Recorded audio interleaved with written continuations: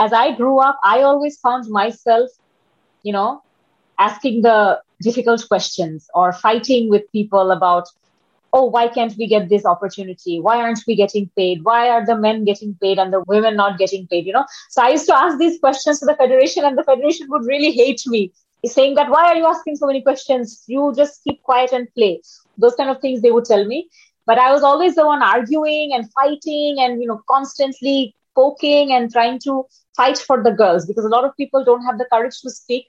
I was always the one who was speaking, and hence I became like an enemy for all these organizations. And there were times when I used to feel that, why am I the only one who's speaking? Won't there ever be any other girl also speaking with me? So that was a bit frustrating for me. But now, from 2009 till now, 2021, now I can see a lot of these girls fighting and asking these questions.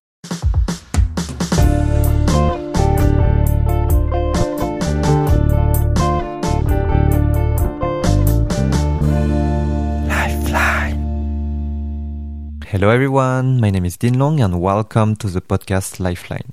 In this podcast, I will interview people who are having a positive impact in their community and have a strong message that deserves to be shared. We will dive deeper into their journey becoming a change maker, and hopefully you can take away some insights for your own journey.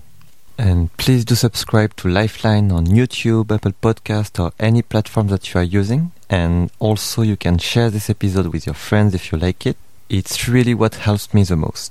In today's episode, you will meet Ashwin Mrida, who is the former captain of Bangladesh national basketball team and also the co-founder of Deshi Ballers, which is a women-led organization on a mission to empower women and girls through basketball, advocate for equal rights for women to access sports, and promote basketball in a cricket and football-dominated country. She walks us through her journey from discovering basketball as a school kid to creating the first university's women league and joining the first ever national women team. She shares how basketball taught her the values of teamwork, care and discipline, how she grew the Deshi Ballers community, and her dreams to set up the first national women's basketball league in Bangladesh. Hope that you are as excited as me to learn more about empowerment through sports. So enjoy the episode and see you later. Hello, everyone. And it's something I say all the time that I'm very happy to welcome guests, but especially you, because Lifeline community will know, but I've been thinking a lot about interviewing people who are doing sports for development. Because it's actually, for me, it's such an important topic. I love sports. I play mainly badminton. I played this morning. I think watching the Olympics made me in this mood again. Oh my God, I need to find a change maker / sport. And then I was like, oh, but last year there was someone who was doing this with basketball. Then I started to, oh my God, what's her name? And then I found you. And as I always do with all the guests, I stalk pretty much everything available on the internet. And I found so many interesting things of obviously Deshi Ballers, your career in basketball, your work at Unilever, but also the fact that you sing a lot. So I listen to some songs. So it's pretty cool. So yeah, we will see how you manage to handle all of this at the same time. So maybe just to kickstart, this was some teaser, but would you like to introduce a bit yourself, everything or anything that you share to kickstart with? Thanks a lot for having me here. And hello, everyone who's listening. I am Ashwin Mrida and I'm from Bangladesh. A little introduction about me. I grew up in Dhaka, which is the capital of Bangladesh, and I grew up playing sports. And I played a very unique sport in terms of Bangladesh, because in Bangladesh you would, even if you search for sports in Bangladesh on the news, you'll probably see news about cricket or football, but not a lot about basketball. So basketball was always a very small niche sport. But the reason why I was hooked to this sport was because my father, he works at a school. He works at the same school that I went to. He was in the administration, and he was sort of managing the sports teams and making sure that the school teams would, if they went on competitions for their practices, my father would organize those things. So when I was really little, I used to go with my father to the team's practices, to the tournaments, and, when the team would prepare. And that's how I saw basketball. I never saw basketball on TV or anywhere else. I saw it live in front of my eyes. And I found the sport to be very interesting, and particularly because my school had a girls' team. And so I used to think, wow, my big sisters, they're so good. And someday I want to, wear their jersey and play for my school team. And, it'll be such a big moment of pride for me. So that was the idea that I had in my mind, that this is a sport that I want to learn. And at some point, I want to play for my school team. So that's how I started. And I played almost all my life. And after I graduated, I eventually did play for my school team. I graduated, I played for my college and university teams. And eventually I played for the national team for 10 years. But our national team at a national level and an international level, Bangladesh women's basketball team is still very new and small and amateur. But we did have a national team. We played a few international games within our region, within South Asia. And we also played in the first South Asian Women's Basketball Championship back in 2015, which was in Nepal. So, I was part of the first team that Bangladesh ever had, and the first the South Asian Championship that we went to, I was part of that team as well. So, big moment of pride to also play for the country. But eventually, as I grew up, I realized that I was transitioning from being a player to becoming an activist. I realized that the girls in every sport, whether it's basketball, football, or cricket, or volleyball, or any other sport that this country plays, I always saw that the future was, and the limelight and all the things were on men and not on women. And it was also not because women wouldn't perform or anything. I mean, our Bangladesh's women's cricket team and women's football team, they're doing really well now. They're making it to the news. They're winning World Cups. They're bringing home trophies. But even then, the TV channels are always filled with men's sports. When you open a newspaper, it's always filled with highlights from the men's teams. So all these things actually built up in my mind. And as I grew up, I started advocating for women's right to play sports. And there's a lot of discrimination that I have seen in my own eyes, that I have experienced myself. And hence, I was always looking for something to do. Like, what can I do to change this? Because, of course, people can just complain about it for years.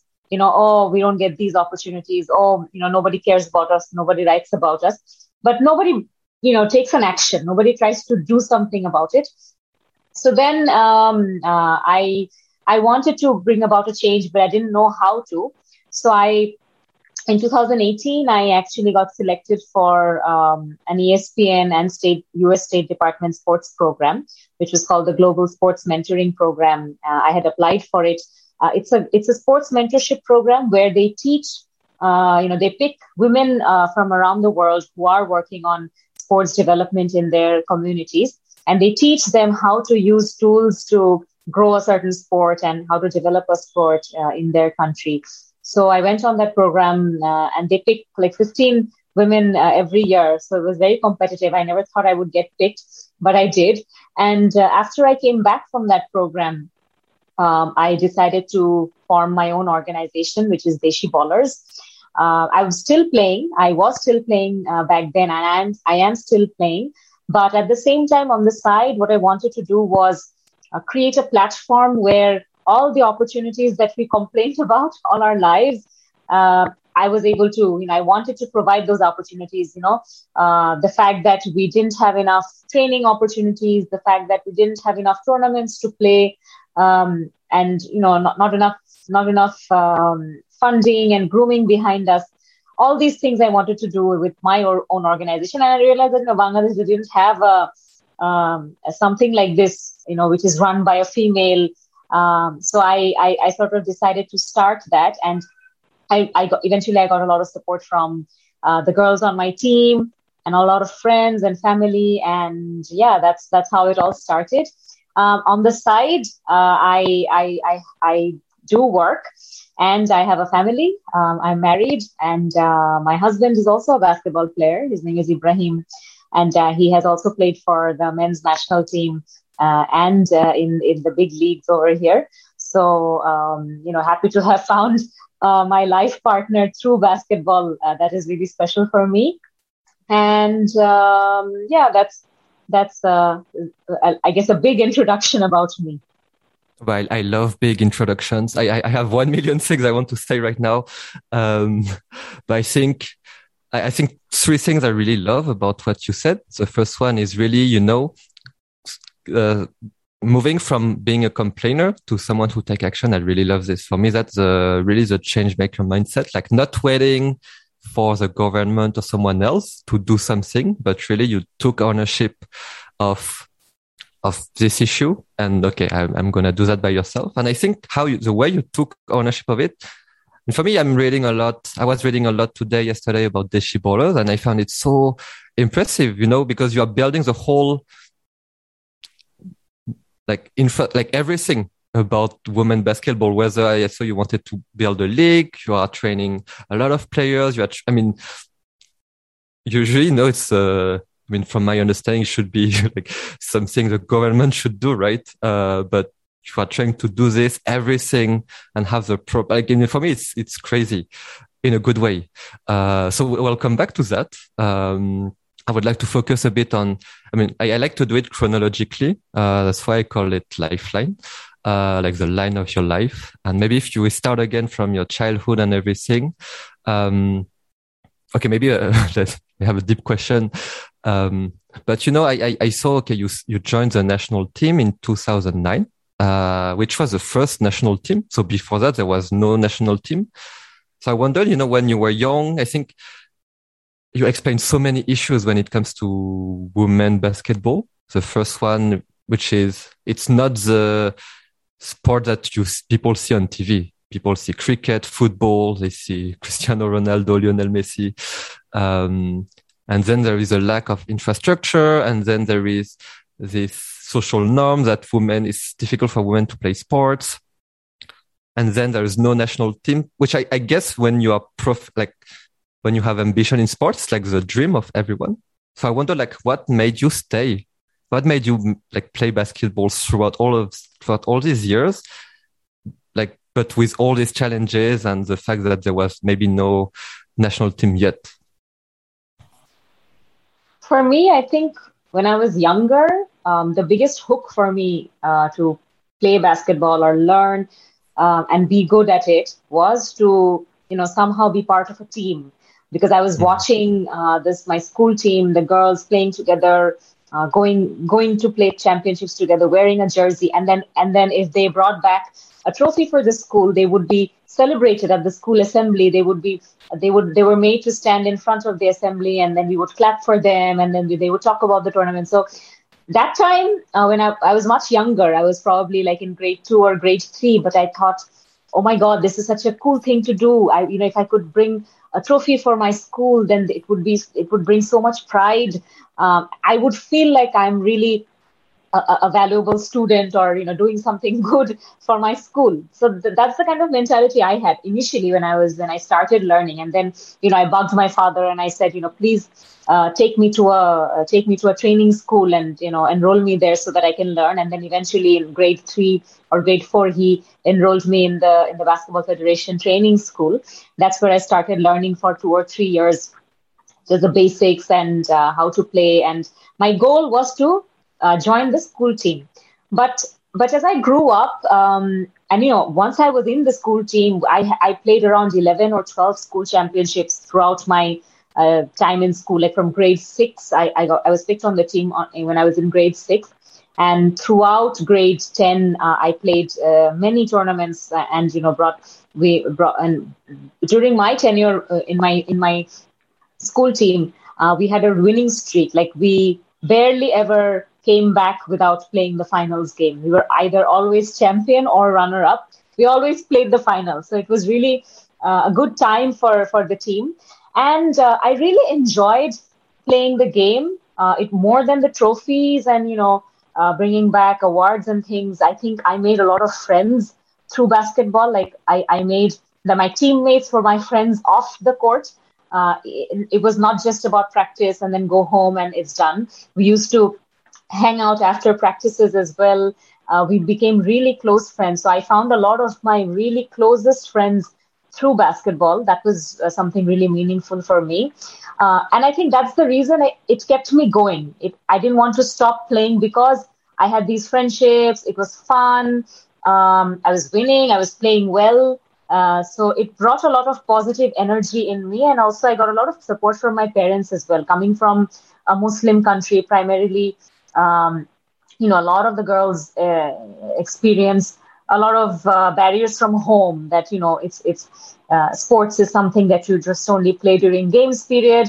And after that, you shouldn't think about sports. You should only think about academics or other things for your future, but not about sports. So my parents were really supportive. Like my father and mother both saw that this sport is bringing me so much happiness and joy. It's helping me be a more positive and confident person. I was doing well moderately well in my studies. So I was doing well. So my parents didn't really come in the way of my love for the game. But as I grew up, I remember when I finished school and college, the opportunities to play sort of reduced. Because, of course, as I grew up, I never saw, there was no national team. So I didn't know what the future was. I just wanted to keep playing for as long as I could. But when I went into university, I saw that there is no, like when I was in school, there was an annual school championship or one or two school championships in a year. But there was no university championship. There were no tournaments in the university level for women. There were for men, but not for women. So it was a bit strange for me. As I grew up, I realized what happens to all these girls who play in school? Do they stop playing or what happens? Why hasn't nobody talked about this, or why doesn't anyone do something about it? Like all the seniors that I know have played in their school life. Later on, they just quit playing. They focus on other things. Their priorities change, and they say, "Oh, there's nothing there," and hence we stopped. But nobody took the effort to organize something for these girls and to hold them back into the sport. So I remember when I was in university, I went around putting up flyers around my university. Like I designed a poster on the computer with a friend of mine and in our university computer lab. And then we made photocopies of it. And then we started putting it on the walls of the girls' lounge and, the cafeteria and all these places, looking for female basketball players. If you know how to play basketball, if you want to be part of the team, please call us and come for tryouts. And then we organized a tryout, and then we formed the team. We made jerseys, and eventually we started. My generation actually started women's basketball in university. So I think even during that time, I didn't think about playing a league or going international or playing for a national team. I was just thinking of how to keep it going. Just that I should not stop, and neither should my friends. So I just started creating opportunities. So if there weren't enough teams to play a tournament, then we would play friendly games in the weekends when there's time. Just bring everybody to a court. And invite some guests and audience, and then we would just organize our own things without any sponsor or without any of those things. And then we just kept on practicing and all that.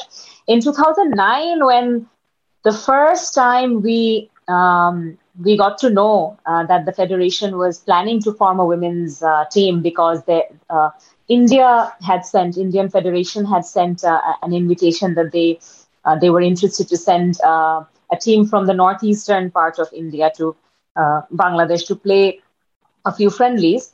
And that's when the Bangladesh Federation decided, I'm not sure if they were completely confident that we would be able to form a team, but I think they just gave out information and notice to various schools and colleges that, we want to host some tryouts. If you have some good players, please send them.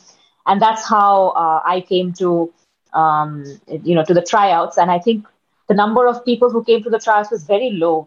I had expected that maybe when we go there would be, 50 to 100 girls coming to try out for the national team, but there weren't. Mostly because many people didn't even know that this was happening.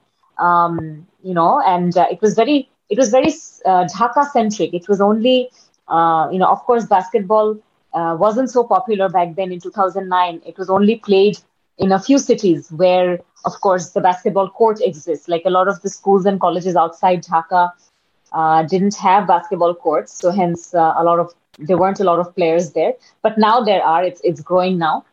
So back then we saw a really low number of girls at the tryout, and I was thinking, are these the only people who are invited, or are there people who don't know? And I realized that maybe there are girls who just play and they don't know if there's a national team, or they just they didn't have that aspiration that this would happen. So eventually it worked out. We had a camp for 6 months, and then finally a team was formed. And I think one of the big reasons why that team was successful. So eventually, when we did play the game we played a 3-game series with Northeast India, a team that came from Tripura, and we won. We won that series. There were 3 games, and we won 2 out of 3, and we won the series.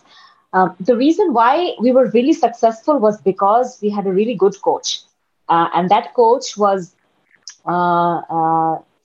he had played in the men's national team himself. And he actually personally wanted a good women's team, and I think he volunteered to come and coach the team, and he really invested his time and effort behind that team. I think that was the only time that we actually had a dedicated coach for the women's national team, and it showed in the results. We started off really well and we won, but after that, I think he left the federation, and we just went downhill. We never, a coach was never assigned to us. And after 2009, after playing that game, when, after the tournament had ended, in 2010, we didn't play anything. There were no practices, no tournaments, no games. So naturally, a team that starts off in such a high that, okay, I won this series. I want to keep playing. I'm motivated to keep practicing and play with other teams, but there were no opportunities for us, and it was so strange because we were a good team. We did well, but there was nothing organized for us. The men's team had a lot of games throughout the year, but the women's team didn't. So that's how it became really slow. And I think 2009 till now, so many years, enough years to make a team really, really grow and do well. And the way in which our South Asian countries like India, Pakistan, like we went to the South Asian Championship and we saw how these other teams are, the way they improved over the years because the federation and the government really invested in them, trained them, did camps, started a league. But those things our federation didn't do. And that over the years, the happiness in me started turning into frustration and unhappiness. That, there's so much love among these girls to play the sport without expecting anything in return. Like all these girls never wanted to play for a national team or never wanted to earn money. Like we played for, from 2009 till 2018, I played for the national team. Never earned a salary. They never gave us a salary. We never gave us a match fee. None of those things. Because, they always said that, we are still growing. We don't have a lot of money. We can't pay you much. So all these things they told us.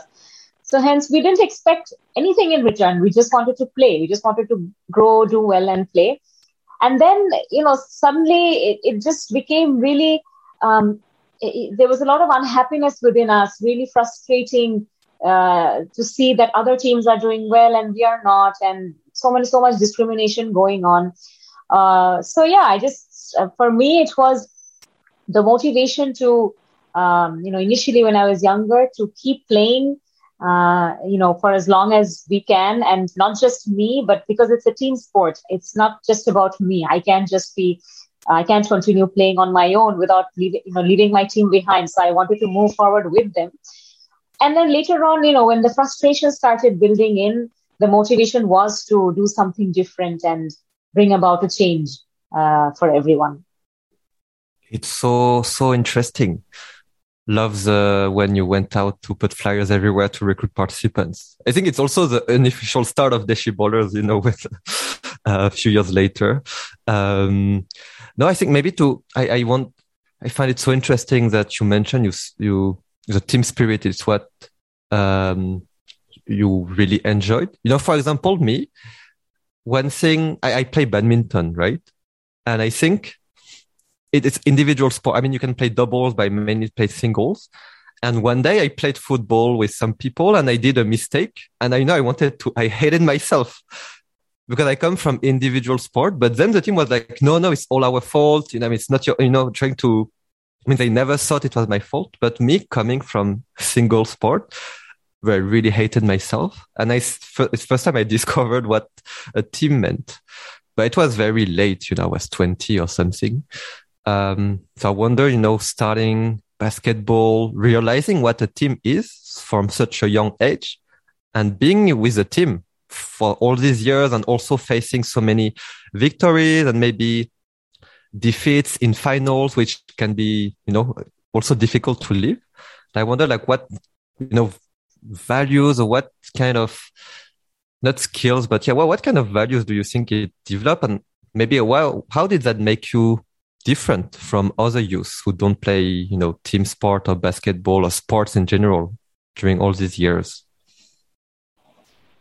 Yeah, I think I agree with what you said about, team being a team sport and playing an individual sport. I mean, playing an individual sport, everything is on you, all the pressure of winning or losing. And then when you succeed or when you fail, it's a lot of emotional stress if you're an individual athlete and you're training on your own versus when you're playing a team sport. I think the victories and the failures are sort of shared amongst everyone on the team, and everybody takes equal accountability and responsibility that, hey, it's not only one person's fault because it's a team sport. So everybody had a role to play, or everybody had a certain mistake for which, a team didn't perform. So that thing, I think, really helps. And when people play team sports, I think there are skills that are transferable from the basketball court or from the field into other spheres of life. I think things like, your responsibility towards your team, and if there's something good that happened or something bad that happened, then regrouping and celebrating it together, or talking about it and discussing where you went wrong, why did the team fail, and then thinking about how we can do better next time. So regrouping and discussing and finding a solution, those kind of things I think really help. For sure, it helped me in the later phases of my life, even when I went to work. Organizing and working with a team. I always prefer, even in the workplace, I realize that I prefer working with a team rather than working on a project individually. I always like to share the load and share the stress and make the work much more enjoyable and fun. So that's there. And I think playing a team sport also, and I think any sport, helps to really overcome and learn from failures. Sometimes in life, a lot of people go through this. You become depressed, you become upset, and it consumes you. When you fail in something and you've dreamt of something really big, but you were not able to succeed or live up to those dreams. And that's when people really struggle to move on. They don't know, they keep thinking about it in their heads, and then they feel depressed, and it affects them emotionally so badly. But I think when you play a team sport, maybe it doesn't impact you as much, and you can move on and look forward and think about the next victories and the next things that you want. And of course, sportsmanship is something that you can take off the court as well. Always be respectful towards the other players on your team. So showing respect to even your opponent who you're trying to beat on the court, and you're trying to win and score against. But at the end of the day, you want to come back home, by making friends with those people on the court. You don't want to just hate them for competing with you. So I think the mentality is something that grows on people from a very young age. The way they see life, the way they see people around them, and as adults, when these athletes become bigger, they go into the workplace, or even family life. There are so many things like responsibility, being accountable, being respectful with others, teamwork, also being disciplined, coming to places on time. I think this is something that has really helped me, and I am a very disciplined person, mainly because I have so many things in my life. I have to organize it in a nice way. And I utilize my 24 hours very effectively. Like I have a fixed number of hours when I will sleep. And then from the morning till the time I will sleep, I have so many things planned out. If I don't plan, then I can't do it. So that's how I live, and I always try to respect people's time. So even when I have a meeting or when I have to be somewhere, I always leave like with more hours in hand so that I'm not late. Because I always feel like when you are late, just like during practice, if we would be late, we would be punished.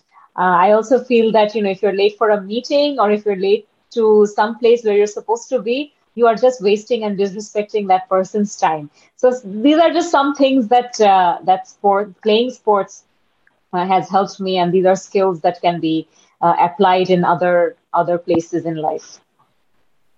You share a bit more about your discipline. I found it very interesting, and I mentioned a bit earlier because you have so many things to juggle. But since when? Where are you? You say you have a schedule. Is it recent, or is it like all your life you had this very way of seeing your schedule? And how many hours do you sleep every day, for example? I try to sleep at least 8 hours. I try. That's the minimum people need to take in. But for me, I think the scheduling that I started to do with my life was after I started working. I think when I was a student, I was very flexible. I had classes for a number of hours, and then the rest of the day I was free for practice or to hang out with my friends. But then when I started going to work, I realized that, oh my God, like from 10 to 6 p.m., the entire day you're at office. You don't have time for anything else. So that's when I started scheduling my life. If I had to organize practices, then I would do it either early morning, like 7 a.m. till 9 a.m., and then go to work, or I would do it in the evening, like after 6 p.m., evening 1 or 2 hours.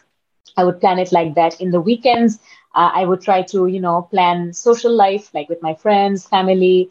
And, I had to be very disciplined. Otherwise, I wouldn't have able to do all of this. And with that, I also did a little bit of music. I had a little band when I was in university, and we used to do some concerts here and there. I actually come from a musical family. My mom and dad, they're also singers.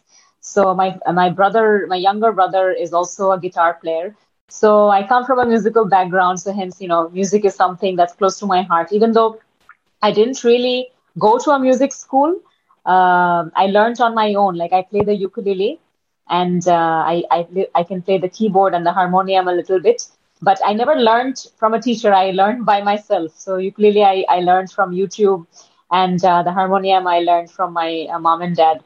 So music was something really close to my heart, and I tried to fit in whenever I could. I didn't try to overstress myself, thinking that okay, today I don't have this time, but I'll try to squeeze it in and then sacrifice on my sleep. I tried not to do that. I tried to keep my schedule fairly easy, and so that I get enough rest and enough time to give to myself, to my family, and also for work.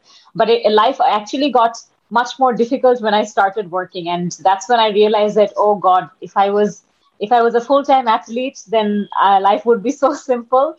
But of course, I had to think otherwise. The reason why I worked was because there was no money in sports. I would have liked to be a full-time athlete, but I didn't. I wasn't able to earn a salary through sports. So that's why I started working. And many of the girls on our team, if we did get a good salary playing for the national team or playing for a league, we would have opted not to work anywhere. We would have liked to be full-time athletes, but that's how it is. And to the point where I actually had an Excel sheet, like an Excel calendar, where I would put down, on which day I have what appointment, from which time, and if there are free days, what I would do. I think over the years, I became somebody who gets easily bored. Like if I don't have things to do, I look for things to do. I don't like being idle. I just, unless I have to sleep or rest, the other times I just look for things to do. Like I clean, or I like clean my cupboard, or I'm just doing other things just to make my time useful, I guess. So I had to do that to make time for everything. Yeah, so you always trying to do something. Really like it. And no, I think something else you said, like when you coming back to the national team and the coaching, I heard in one of your other interviews that you said a good coach can, well, I don't remember the exact word, but a good coach can really make you progress and stuff, but a great coach can change your life. And I wondered, I don't know how you practice until this moment, if you had coach before, or if it's more like peer-to-peer, advice and mentoring with your teammates. But I wondered, you had this professional basketball player from the men's team who's a coach for like 3 games.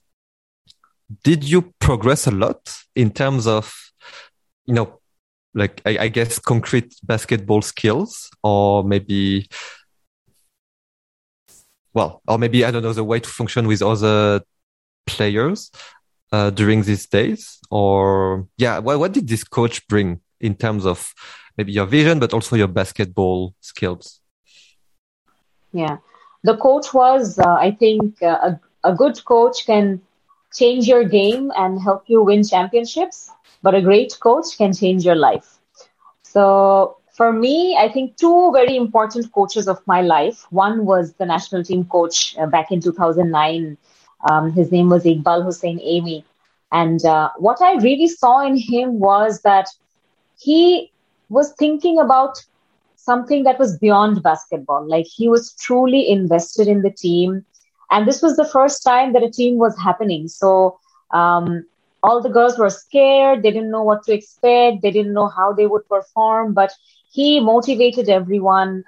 He tried to ensure that they did not face any troubles at home. If needed, sometimes he would even talk to the parents. Like, for example, when I was on the team, I was the youngest on the team, and I had classes. So I had to finish classes and come to practice. Sometimes my father would bring me to practice because I used to I lived really far away from the practice location. So it was like a 1.5 hours commute for me every day. So my father would drive me or take me through a taxi or something. And the coach actually met my father one day when he dropped me off or picked me up. He talked to him and said, why do you, because a lot of the players lived nearby, so they would commute by themselves on a rickshaw or something. So the coach actually asked my father that, it's really hard for you to commute every day. You bring your daughter and you take her home. And my father had a job as well, so he was doing it after his office hours, and it was really hectic for him. And the coach actually offered and said that we can arrange a car service, a drop off and a pickup service for your daughter if you feel that would be easier for you, because you are also commuting with your daughter, so it's hard for you. So those things made me realize that he was not only here to teach basketball skills, he was trying to create a community, create a group of girls who would stay with basketball. He wanted to ensure he could have just not cared. He could have not cared who is coming from where, what background they're coming from, but he was really invested. Like every day at practice, he would ask, what did you eat at home? What did you do all day? And we came from different backgrounds and everyone had a different story to say, and we would share those things in practice. He would also make lots of jokes, and he had a nickname for all of us. So I lived really far away, and the location where I lived is called Uttara. So he used to call me Uttara. He used to call me like, hey, Uttara, come here, do this, do that. So, he tried to really bond with the team, unlike the other coaches I've seen in my career, in my life, where they would just come, teach, do drills, and then go home. But this coach was really invested to know the players, understand where they're coming from. If they were having issues at home, he would try to solve them. He at least tried. I don't know if he was able to solve them all, but he at least tried to speak to parents and things. So that was one coach who really taught me that, your team, the team you coach is not only, you're not only coaching them to become a winner at a game, but also, to become good human beings. And he would teach us lots of valuable lessons during practice. So that's one. And I think the second coach that I got the good opportunity to have was much later in life, actually. So when after I had Deshi Ballers, and we didn't have a coach for Deshi Ballers. So because it would cost us a lot of money to keep a full-time coach. We didn't have a lot of funding back then because we have to rent the court for practices. We have to rent. We don't have a lot of public courts to play in, so we have to rent a good private court which is safe and secured for girls. So because there was a fee involved, and we divided it up among the players. Hiring a coach would mean that it would have to be funded by the players, through fees. So we wanted to keep it minimal, and we used to run the seniors, me and some of the other senior girls. We used to run the practices. So we were also becoming sort of like coaches. So that's how we used to prepare for our teams. And I think there was a college tournament where they invited a team from Deshi Ballers, a senior team from Deshi Ballers, saying that the American school in Dhaka, actually, they were going to go abroad for a tournament, and they said they want to play some practice games with some of the best girls in Dhaka. And they reached out to Deshi Ballers and said, why don't you send us a team?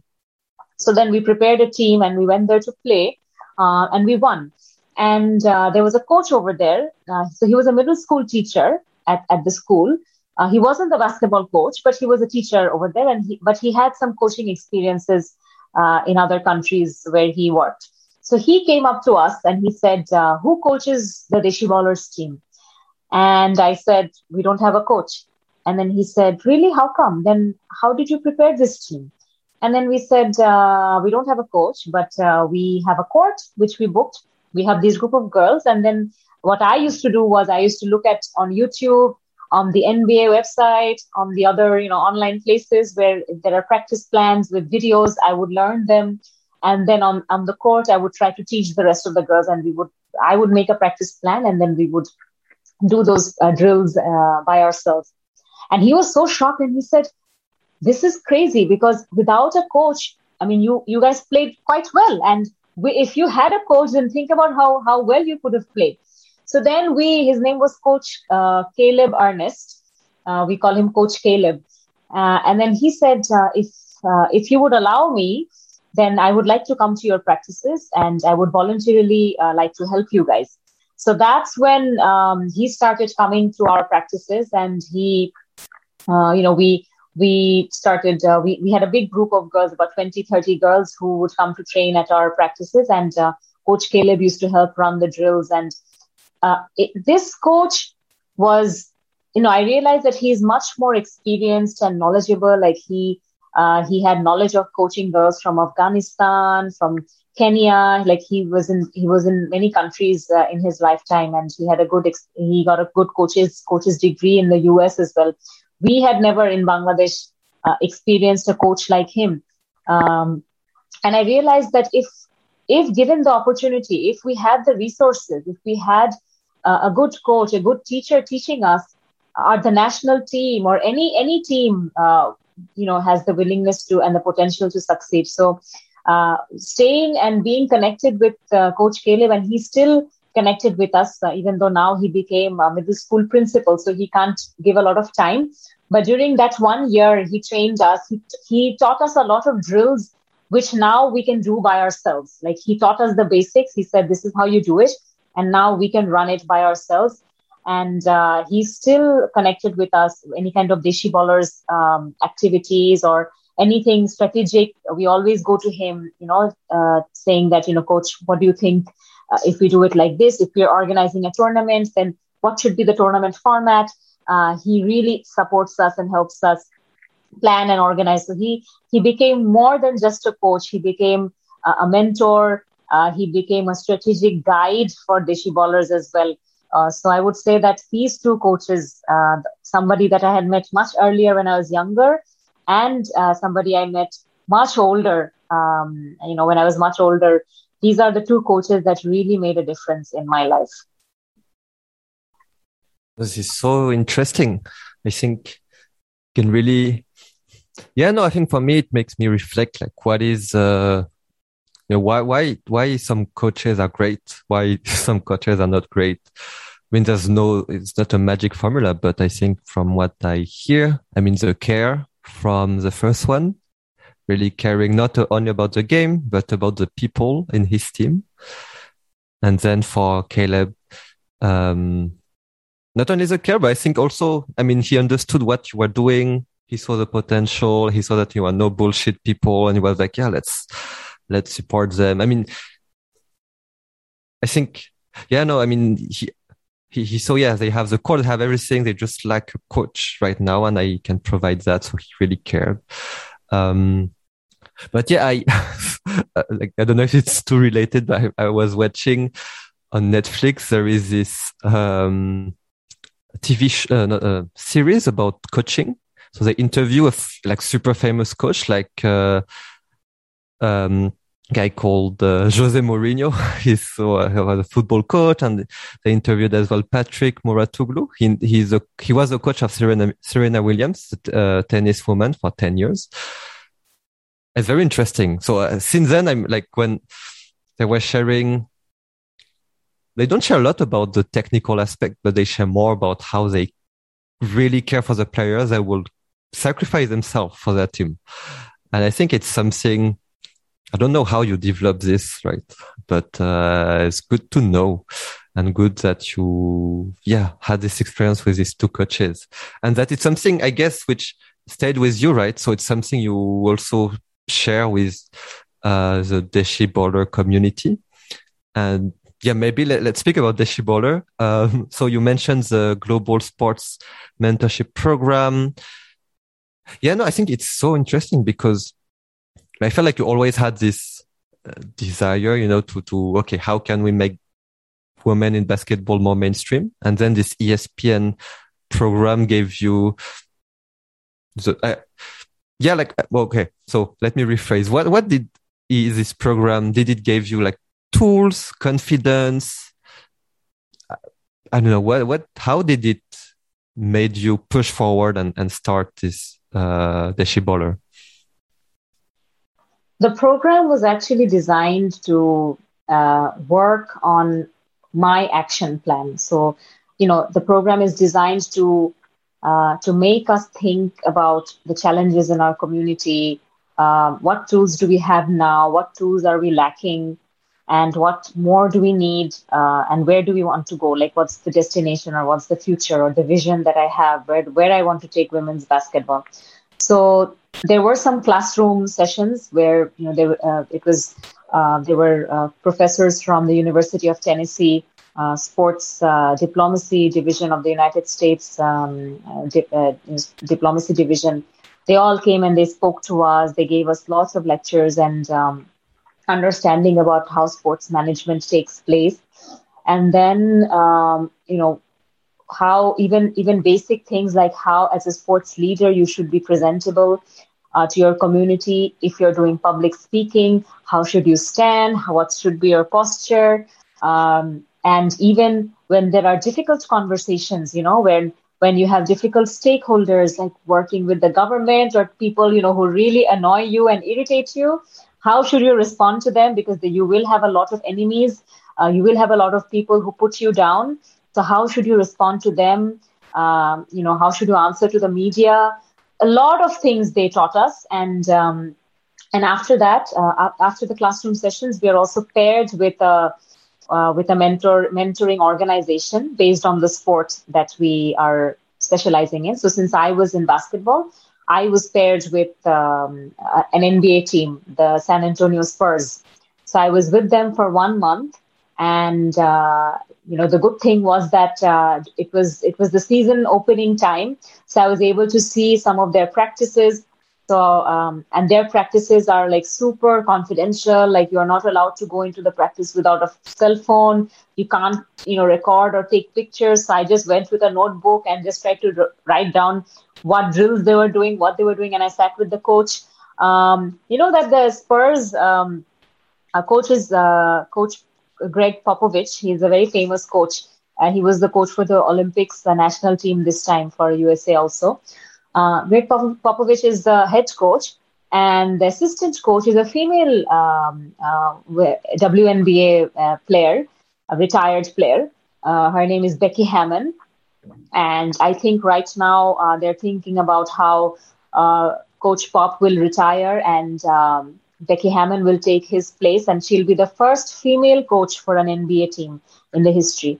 So it was super amazing to watch this woman coach these big men, and and her height is my height, which is like 5'3", 5'2", or 5'3". She's really tiny, and she was coaching these big men, and with so much strength and confidence. I was just watching her, and that's when I realized that I want to become a coach at some point here in Bangladesh. And because in Bangladesh, of course, we don't even have coaches. We have a very limited pool of coaches that we have. And secondly, we've never had a female coach. So my dream is to become the first female coach of this country, inshallah, at some point. But at this program, I was able to see what the future can look like. I saw the top quality practices that they're doing. I saw the NBA games sitting from the front line, and not just games. I saw all the other sponsors of the league and all the other sponsors of the event. What exactly were they doing, and why are they funding and why are they sponsoring this event? So, in between breaks, in between games, these sponsors do a lot of activities with the audience. And those are the things that I try to note down, thinking, if I have to get a sponsor here, I need to make the game interesting. It has to be beyond more than just the game for a sponsor to come and put money behind the sport. So I was just trying to observe everything, what was going on. And the good thing is that the Spurs also had a sort of like a development or a charity kind of a section where they did fundraisers, and then they build community basketball courts. They do junior leagues. I went to one of their community basketball courts where they teach little kids. I saw those. I was able to go to a coach's training, so I did a short training on coaching as well. So it was a great experience. So what they do is after all this 2 month, 1 month of classroom sessions, and another 1 month of mentoring with an organization, like a sports organization. All the participants had to come back and give an action plan presentation where what do I want to do when I go back to Bangladesh, and what are the tools I need, and where am I lacking, and how can I get there, like in 3 years or in 5 years. So my dream and what I presented in my action plan was that I want to create a platform, an organization like Deshi Ballers. And I want to start, junior camps, like a young youth basketball camp, so that it's the sport spreads from one city to the other parts of the country. So I want to go to each and every city to start doing camps, and then eventually have a league where all these cities will have a growing pool of girls playing basketball, and then from the league. We will have good players who play for the national team and do well. So right now, I always believe, and one of the coaches there told me that in order for you to have a good national team, you must have a good national league, because that's the place where the players will play. That's the place where players will practice and groom themselves throughout the year. A national team can't be a team that, sleeps all year, and then if there's a tournament, they will just practice for 2 months and go. That's what we were doing. So we didn't have a league. If there was a league, if there was like a summer league and a winter league, then the girls and the players would be practicing all year. But that was not happening. So I wanted to develop skills, but at the same time, give girls a platform to continue playing. So with Deshi Ballers, we try to do annual tournaments. We have a training program, and we have a youth basketball camp program where we go to different cities. We go to underprivileged schools.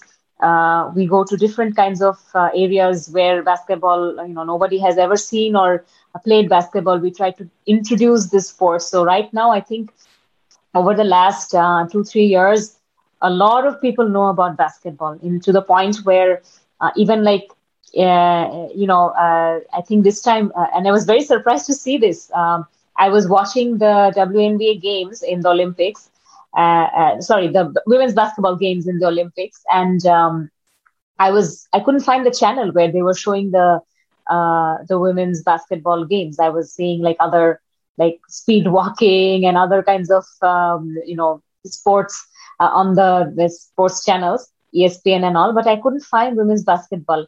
But I found it on the Bangladesh TV.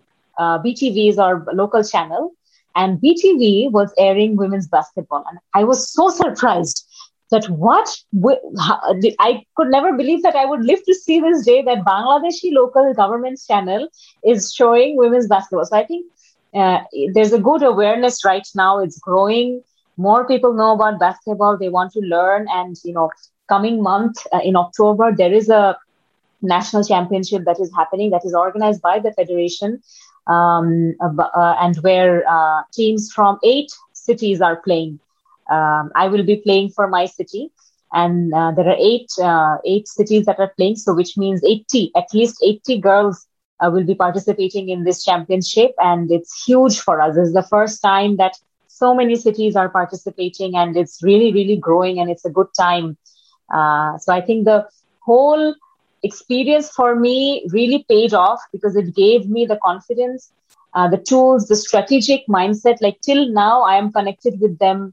If I have any kind of strategic idea or plan that I want to share with them, bounce off with them, that hey, what do you think about this? They are still my mentors. I can still reach out to them, show them a concept paper, and ask them, do you think this sounds good? Do I need to change it? And they always have the time to give feedback. So they are with me till now. And it has really helped change the face of basketball here in Bangladesh, that program. Do you remember I don't know if there was a first day of Deshi Baller, but what, you came back to Bangladesh. What did you first do to really put your action plan in implementation? I think I went to practice with the regular practices that we used to do, but that practice didn't have a name. That practice it wasn't called Deshi Ballers or anything, but I just invited everyone, because all the girls were so excited that I had gone to the US, and none of them had ever been to the US. So they were very excited, and they wanted to know what I did. So the first thing that I did was to call a basketball practice where everybody came. And I think the first half an hour of practice, we didn't play at all. We were just sitting on the court, and I was just telling them about the experience, what I did, what happened. And that's the first thing I did. I think I was so excited to share with everyone, and all the girls wanted to know that, Ashwin, what did you learn? Who did you see? How many NBA players did you see? Show us pictures, this, that. But everybody was super excited. And that's what I think got the Deshi Ballers platform rolling really, really quick. Because after I came back, the following few weeks, I was very busy, because a lot of people were taking interviews. Because it was an ESPN program, it was a State Department program. It helped me put my idea on the news, and that was really helpful. If it was just an ordinary program, which was not well known, maybe it wouldn't get publicized so much. So I got lots of interviews. It was on the news, and a lot of people came forward and said, hey, I want to help. I want to donate. I want to fund your initiative. I want to sponsor jerseys for your team. So those kind of things happened very fast, like in a few weeks, because it was all out in the news, and the interviews and podcasts and things really helped. But the first thing I did was share my experiences with my girls. That's so cool. I think now it's so nice because you had, after sharing with all your teammates, you had, I think, this natural opportunities to pitch everywhere. And then it's by sharing about it that people come on board. I think it's really cool. No, very cool program. And yeah, I think, I mean, I also watched your your speech when you were giving the 1 year speech of Deshi Bowler. So yeah, I think, I mean, I could grasp some of the milestone of Deshi Bowler, some of the tournaments you organized. I think that you've done so many things. I think I like it. I think at some point someone was asking you, no, you were answering a question like, is Deshi Bowler a team? And you said, no, we are a community. Um, and I think can really feel it. You know, you are really maybe inspired by your first coach, but you seem to really, really care not only about the mission, but really about any single basketball player that goes through your programs. And yeah, no, I think I wonder, you know, like how did you?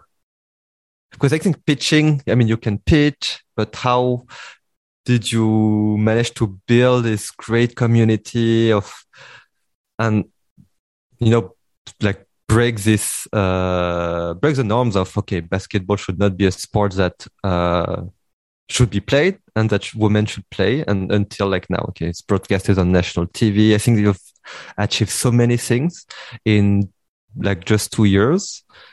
So yeah, if you could share a bit about that, some of your milestone and challenges. Yeah, that 1 year speech, I can't remember what I said, but it was very emotional and heartfelt. I remember that day we invited all our coaches, players in one place, and it was raining. We wanted to organize the event on the basketball court, but it was raining, so we had to go into a covered place to do that. So it was a bit of a challenge, but yeah, I think I just wanted to break the norms, and the way I was able to do that was to be true and authentic. I think I was, and you know, we as a community, we were at a point where we had lost complete hope and trust in the system, which is the federation or which is the sports ministry. So those kind of things were there. You know, it was there in the players' minds that the sports ministry does not care for us, or the basketball federation does not create opportunities for us, and that's okay. I think different organizations may have different priorities. The leadership on those organizations can be problematic often, and I always say that, you know, unless you have enough women on the boards of the federation or the ministry, you can't do any progress with women's sports. You have to have women on those tables where these decisions are made. Otherwise, you know, it's a male dominated kind of a leadership in these places. So hence they don't think that it's important to invest behind women, which is fine. You know, we could fight with them all our lives, but instead we created an organization that is led by women, and we're just doing, like you said in the beginning, you know, these are things that should be done by the federation, but we are doing it for girls. We are doing it for women, and sometimes, you know, boys come and ask us, hey, why aren't you doing something for the boys? And now they are realizing that, oh my God, now, you know, some of the cool things that we are doing for the girls, even the boys have not ever experienced themselves, you know, the regular practices and trainings and taking them to places to play and those kind of things. So I think one by one, we tried to take things slow initially. You know, we didn't want to overpromise based on, how much resources we have, because we started off very small. It was just two or three of us running the organization, and we all had our day jobs. And in the, after our day jobs were over, in the evening, we would sit with planning for Deshi Ballers and what can we do.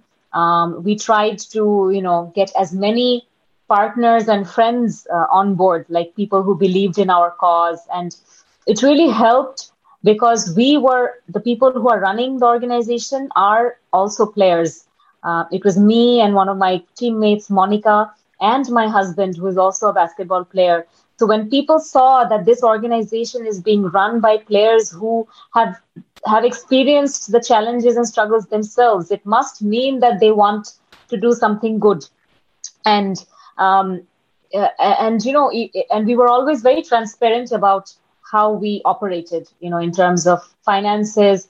It was always a fundraiser, or it was, we were taking in donations and things, and we were always very open and transparent about how much money we're receiving and how much we are using for what purpose. So over time, I think all these girls really began to trust Deshi bowlers and realize that, okay, Deshi bowlers will always be there for me and give me a chance to play, and not just once, but multiple times. Like we are doing multiple tournaments throughout the year, unlike the federation, who's, sometimes they're very inconsistent. In one year, they will have a tournament. The next 2, 3 years, there won't be any tournament. Again, in the third year, there'll be a tournament. It's very inconsistent, but at least our girls know that Deshi bowlers will have a regular training program where I can go. There is a fitness program. If I'm not a basketball player, then I can also go and join their fitness classes. And there is a tournament or 2, 3 tournaments in a year where they can come and play and showcase their skills and talents. So they really began to trust in our work, and we got a lot of validation, and we won some good awards as well. Like we won a national award, the Joy Bangla Youth Award, which is one of the most prestigious youth awards that the government gives to youth-led initiatives in Bangladesh. And we never thought that within 2, 3 years' time we would even be considered. But we were picked up, and we sent an application, and then even the government saw potential in us. And right now, because we have been so consistent and with our promise, that we will give girls a platform to play, we'll also give girls a platform to learn. And we are now trying to develop a program for senior girls who are sort of, retired. Maybe they're not able to play full time, or maybe they have other commitments, personal commitments. But we're trying to develop coaches, female coaches and female managers and female mentors, which we've never had. So if you're not able to play, then there are other ways in which you can stay with the community and help us run things. So it's very nice and positive, and the girls have seen the value. And then through word of mouth, actually, a lot of things work as well. When a group of girls play and participate in a tournament, like, our tournaments are much different from any other tournaments that happen in the country, in a sense that we give away jerseys and T-shirts to everyone. We give medals to everyone. Like somebody who lost all the games will still go home with a participation medal. So that really motivates the girls. And when the thought behind doing this is, when a girl goes home with a medal and shows this to her mom, dad, brothers and sisters, they realize, okay, well, she's bringing back something that she's proud of. She's bringing home an accolade, and that medal she can hang in her room. Maybe she will cherish it. And maybe she didn't win, but she went home with a participation award, a certificate, and a little medal to showcase in her room. And this also gives parents an opportunity to see that there is value in letting your girls out to go and play, because she's bringing home something that matters, that's tangible, and it's something nice that she can keep, like a memento, and also it makes her happy. So those things we try to give experiences as well as opportunities to play, and I think everyone looks forward to our events. Like whenever we want to host something, and we give a deadline, like the last tournament that we hosted, and over the years, I think the first tournament that we hosted, we had 5 teams. The second tournament that we hosted, we had 12 teams. And the third tournament, the last one that we organized, we had 16 teams. So it's gradually increasing, and we didn't plan on actually taking 16 teams, because we wouldn't be able to pull it off. We would need a lot of people to manage those. But after, we wanted to take like 12 or 14 teams, but then there were teams calling us up and saying, please include us. We want to play. We were waiting all year to play. We practiced. So then we had to extend and take 2 more teams and make it 16. So that's the kind of love we see from people, and we always try to invest behind the players. Whatever sponsorship money or any kind of donations and funding we get, we don't try to take funds from the girls. We'd rather try to give them back something to take home, like jerseys and T-shirts and medals and trophies. We always invest behind them. And that's the value they see, that they go to a tournament, they get lunch, They get food, they get jerseys and t-shirts. They always have so many things to take back home, and it's a fun place to be. And that's how I think the love for Deshi ballers has constantly increased among the players. So the community has really, really grown from like about 50, 60 players to now 300 to 400 girls around the country know about Deshi ballers. And right now we have about more than 5,000 followers, organic followers. So we don't do any paid promotions because, it's sometimes it can be sensitive if we promote, with money. We don't want to boost and promote content to people who are not our audience. So we want the right audience who will respect and appreciate the girls. So sometimes, you see a lot of hate comments on social media. We don't want that. So hence we don't promote, like we don't pay money to boost any of our things. We only use organic, like we share it in the right places, and we want the right audience to support and follow us. So 5,000, all the 5,000 people on our page are actually people like we know. We know our friends and families of our players and whoever. So it's growing. And at the same time, I think the support from a lot of our friends and family members have helped. Like, for example, I have a friend who does photography, and he called me up and he said, I will come and do photography for your event for free. I'll do it for free. And then he comes and does sports photography at our events. Like, he takes really nice, cool pictures of the girls, and they get super excited to get a picture. And then they use those pictures at home, they frame it, or they share it on social media. And, all these years, like when I grew up and I played tournaments, no one ever took any pictures of me. I have no good pictures, so no one even bothers to, like the tournaments that we've played, even with the federation, they didn't bother to hire a photographer to take good pictures and to keep memories and documentation of events. So even that is important, keeping these pictures, and then we use those pictures to showcase. We send those pictures in newspapers and to publicize it in other places on TV and things. We've been very lucky. Like, some of the TV channels have voluntarily come and said, okay, we want to give you 5 minutes of airtime. And 5 minutes of airtime on TV is huge. Like, we would give them videos and things of the whole tournament. We will make a 5 minute, summary of the event, and then they would put it on the sports section of the news. So that's big for us. So, we were able to make it to the news, on TV, in the right places, also on social media. And those kind of things have really helped us, and our community grow bigger and bigger every day. Really love it.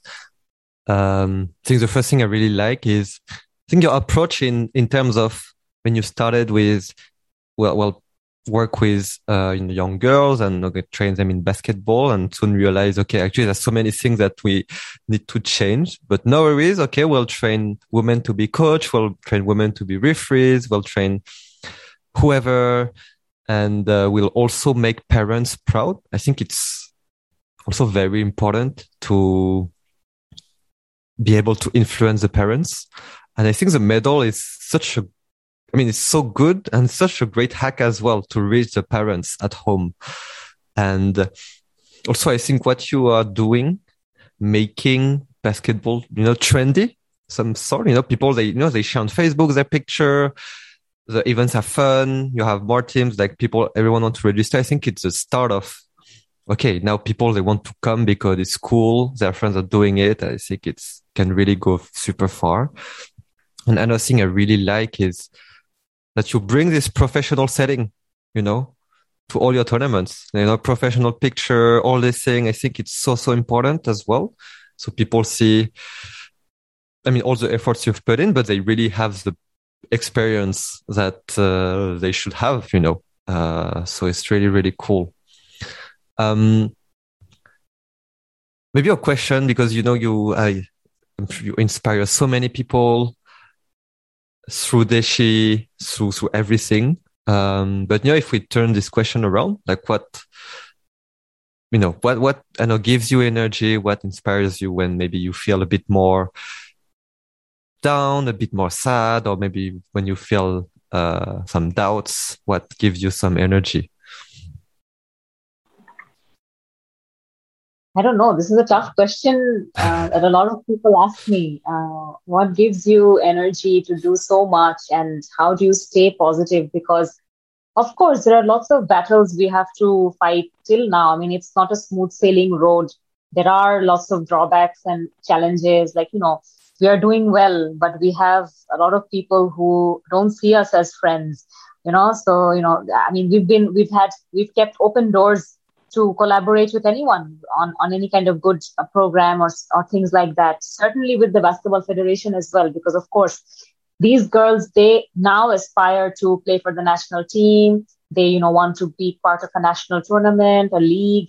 They're aspiring to be, at a national level. But for that, we have to work with the federation. But the federation has not seen us as a friend. They rather see us as an enemy. So it's been challenging there and sometimes upsetting as well.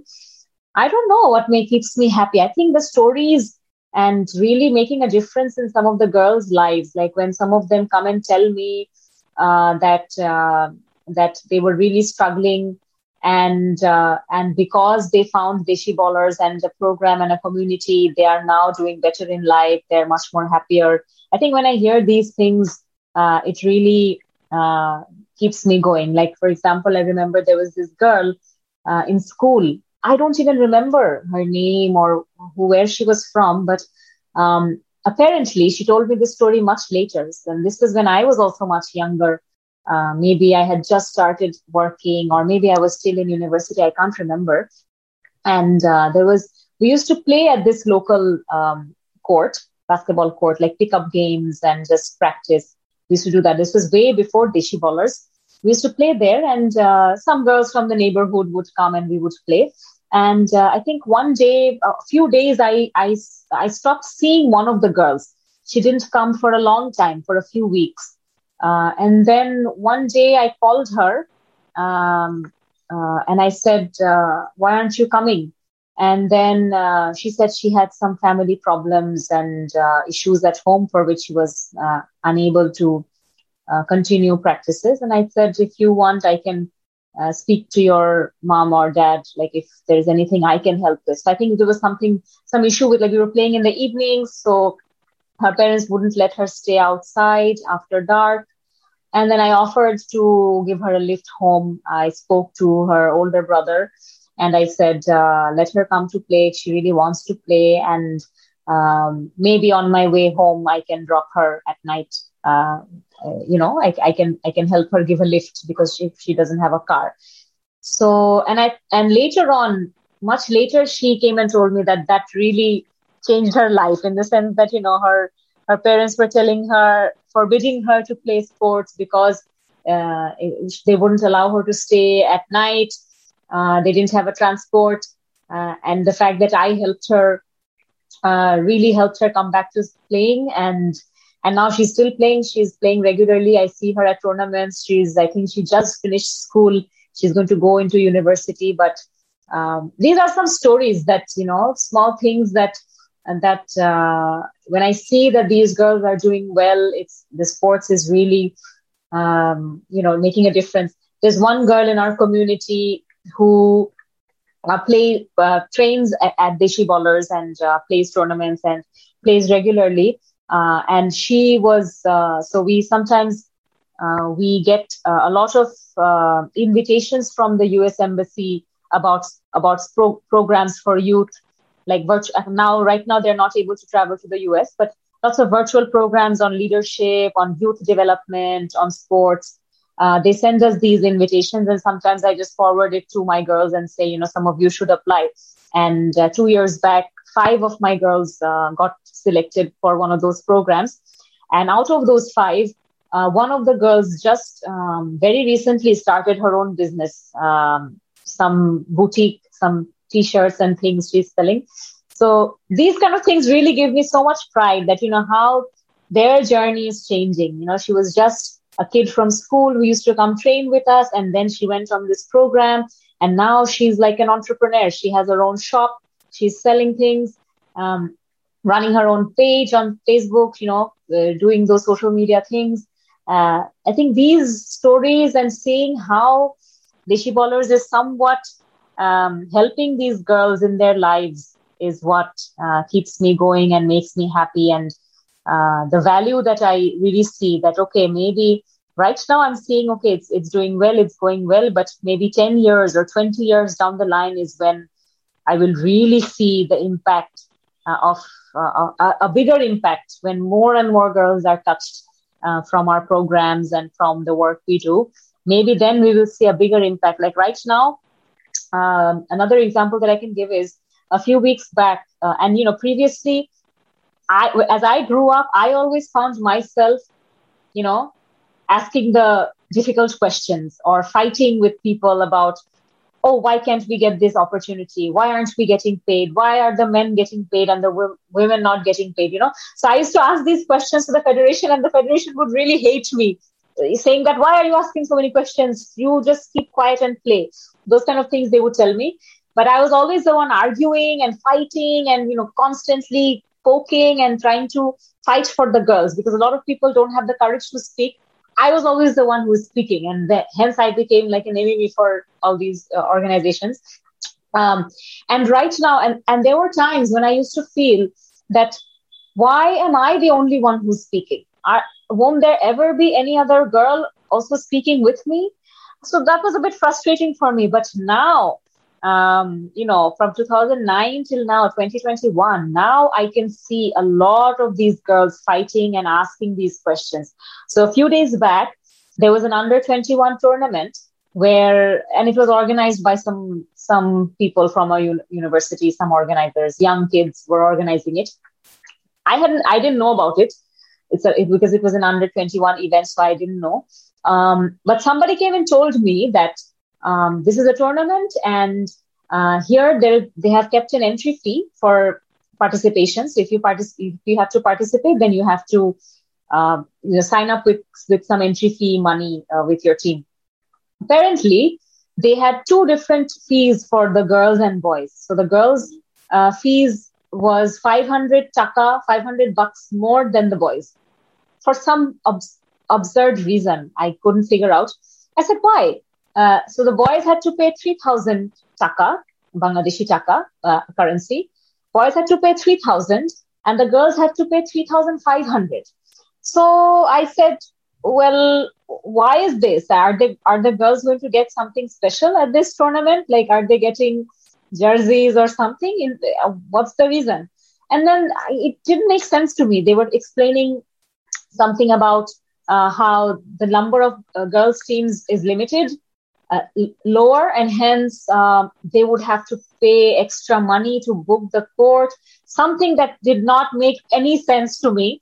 And I got very angry, and I thought, I have to go and speak to these organizers and say that, you cannot charge extra money from the girls because your logic makes no sense. So it was a Facebook event page. So I went on the event page to really start an argument. And I saw that the young girls, the school kids who are under 21, like 18, 19 years of age, are already fighting about this before I even spoke. So that was a huge surprise for me, because all this time I thought I'm the only one who speaks. There are no other girls who speaks and argues with people and asks the right questions like I do. And here I was seeing, and I was just being a silent observer. I was just, scrolling through the news feed and checking all the comments. And all these girls were asking, why should the girls pay more? Your logic does not make any sense. If the court is booked for two tournaments, then the court fees should be divided equally among all the teams. It should not be more for the girls and less for the boys, or more for the boys and less for the girls. It should be either 3,000 for both or 3,500 for both, but not, different for boys and girls. Then that defies the, gender equality balance that we are trying to create. And there is no logical explanation that you're able to give. And I even saw comments where they were saying that, if you don't make this fee equal for boys and girls, we will boycott your tournament and we will not play. So this is what I was just observing, and eventually they won the fight, and the organizers made the amount equal for boys and girls. And sorry, don't mind my dog. So, so, so they actually eventually made the fees equal for boys and girls, and that was a big victory. I think it's a small victory, but the fight is on, and it's the effect of the Deshi Ballers, you know, values and what we showcase, that we must always treat each other equally, boys and girls, give them the same level of opportunities, and always ask the right questions. If you are discriminated, if you are unjustly or wrongly given something, don't just accept it. Always ask that why should I give this? What's the reason for the disparity? Why not equal? So, and it's really working. All these girls are speaking up on their own, and these are the kind of things that I think really keep me going, and it makes me think that, okay, then it's not just about playing a tournament and winning, but it's also about the values and what you are preaching at these events. I mean, maybe that $500 was not a lot of money for anyone, but is the theory, or is the idea that why girls are having to pay more than boys, is what made no sense to me.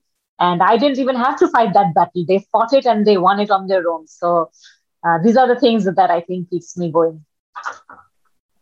Can imagine you super angry on the page and they're like, oh, let me like everything. No, this is so cool. This is really, really cool. Yeah, no, Deshi Bola is like much more than basketball, I think, definitely. And I think much more than just gender equality. Also, I think well, I really love that you're not only sharing about winning because it's a sport, but all the values that come with it and all the values that you have learned yourself as well. And I'm sure Monica as well, and your husband. And I feel like Deshi Bola is like this great coach that you were speaking about, changing life for all the women players. No, that's cool. And so I'm looking at the time. I think we're approaching the end. So I have just two questions that I always end with.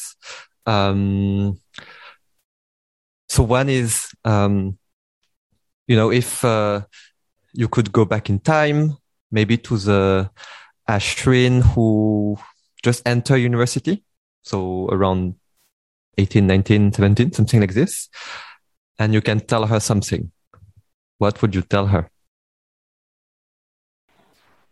This might sound a bit strange and very functional, but I would probably tell her to take better care of her body and to learn about things like how to prevent injuries and how to deal with injuries, because as we grew up, there was never anyone who told us about these challenges and issues. Like, I am the first athlete in my own family. In my family, there was never any other athlete, a boy or a girl. So me and my younger brother, we were the only first two who actually played any sports. So naturally, even my parents didn't know like what food I should eat, what shoes I should wear. And back then, I didn't come from a very well-off family. Both my mom and dad are teachers. So naturally, we didn't have the money to, afford expensive shoes, and those kind of things. But the knowledge was also not there. I didn't know, like when I had an ankle sprain and when I had, knee problems, and a lot of the girls in the community are also facing the same.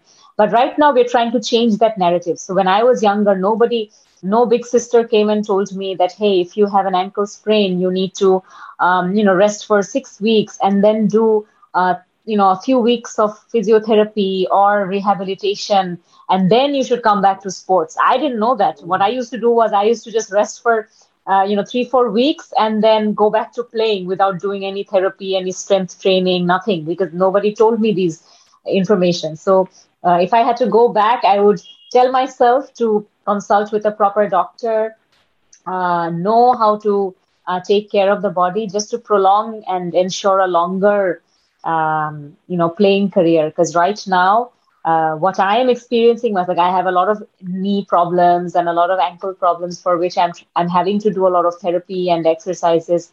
If I did that strength building younger, then maybe right now it would be much easier for me to continue playing, because I am one of the oldest active players in women's basketball right now. I'm 31 years old. And I am possibly I am the oldest player who is still playing, but with a lot of what can I say? Right now, I really have to look out for myself and my health, and make sure that I'm doing everything properly, so that I can avoid injuries. But when I was younger, I thought that, oh, I'm totally fine, nothing's going to happen to me. And then we are prone to a lot of injuries, and in Bangladesh, we usually play on concrete.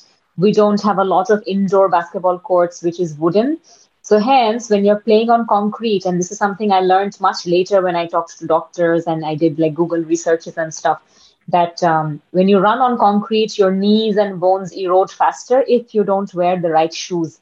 So for many years, I didn't wear correct shoes. I think I started wearing proper shoes from like 2015 or 13 or 14 or 15. So much later, and all my life I wore like the wrong shoes. So that really impacted my, my health and my, injuries as an athlete. So that's the only thing that I would tell myself when I was younger. I really love like how all the problems you faced, you are like, I will make sure that the next generation don't face it. I love this mindset. That is very true, because everything that I knew, me, Monica, all the other senior players, what we've experienced, we always try to share these now with the players, and the players now also come to us that, hey, Ashwin, I'm experiencing this. Have you experienced this in your life, and what should I do? And a lot of them don't have the money to go to a therapist or a doctor all the time, but at least we can share what knowledge we have, that go talk to this doctor, or wear this kind of shoes. What shoes you are wearing is wrong. It is the basic things we can tell them. So what we struggled with, and back then, we didn't have, like 2009-10, when I started playing for the national team. I don't even think I had a smartphone. I didn't have a phone even with a camera. I had a normal phone and just for talking, and I didn't have access to internet, to search on Google and to find out if I'm doing it right or wrong. And there was no doctor or physiotherapist to tell us. Like the federation did not have a doctor for the women's team, so we couldn't even ask that, is this okay? Am I doing it right? So right now we are trying to encourage girls to properly, how to come back from an injury, and how to treat your injury, so that later on, at least you can play for a long period of time, rather than ending your career when you're like 22 or 23, just because, you were not careful when you were younger. Yeah. And I imagine like back then, yeah, it's right. You don't know who you're supposed to ask. And now, which is great, they all know, okay, we'll ask big sister Ashwin if we have any question. How would you like people to remember you for?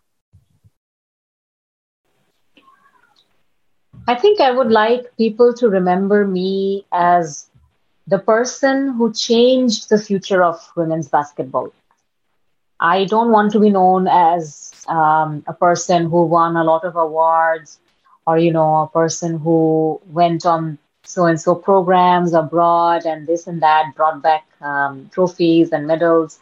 I just want to be known as the person who did it the first time, the person who came forward and thought that creating this platform and doing something different for women's basketball could change the future. And we are seeing the fruits now. And I know that I may not live long enough to see the actual results, and what happens at 10 years or 20 years or even 50 years down the line.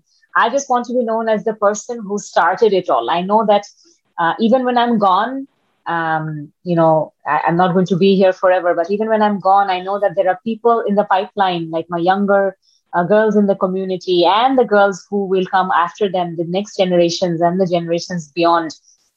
They will grow up with the same and similar kind of values. Like I said, on that Facebook page, I was seeing them talk in the same language that I used to talk when I was younger. And I think this is a language and a mentality that will go on for generations.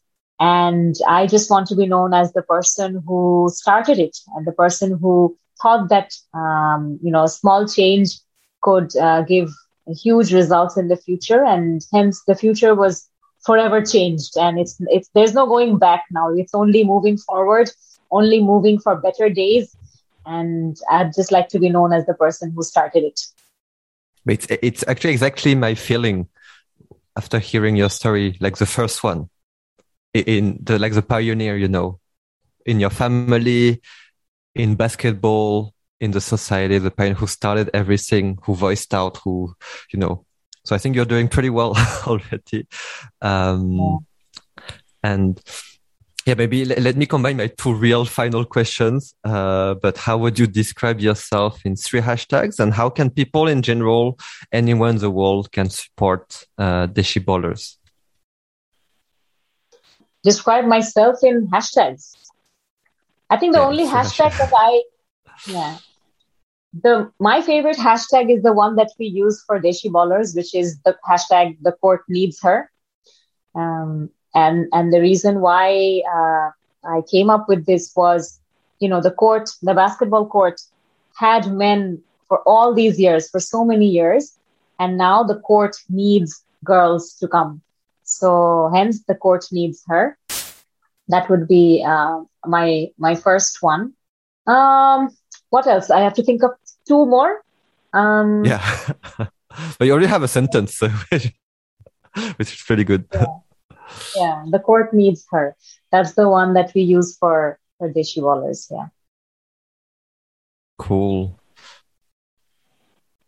And in general, how can people support Deshi Ballers? Is it only people in Bangladesh can support, or if I don't know, someone listens from another country, how can they support as well? Yeah, I think everyone can support Deshi Ballers from around the world, especially in Bangladesh, but also from beyond.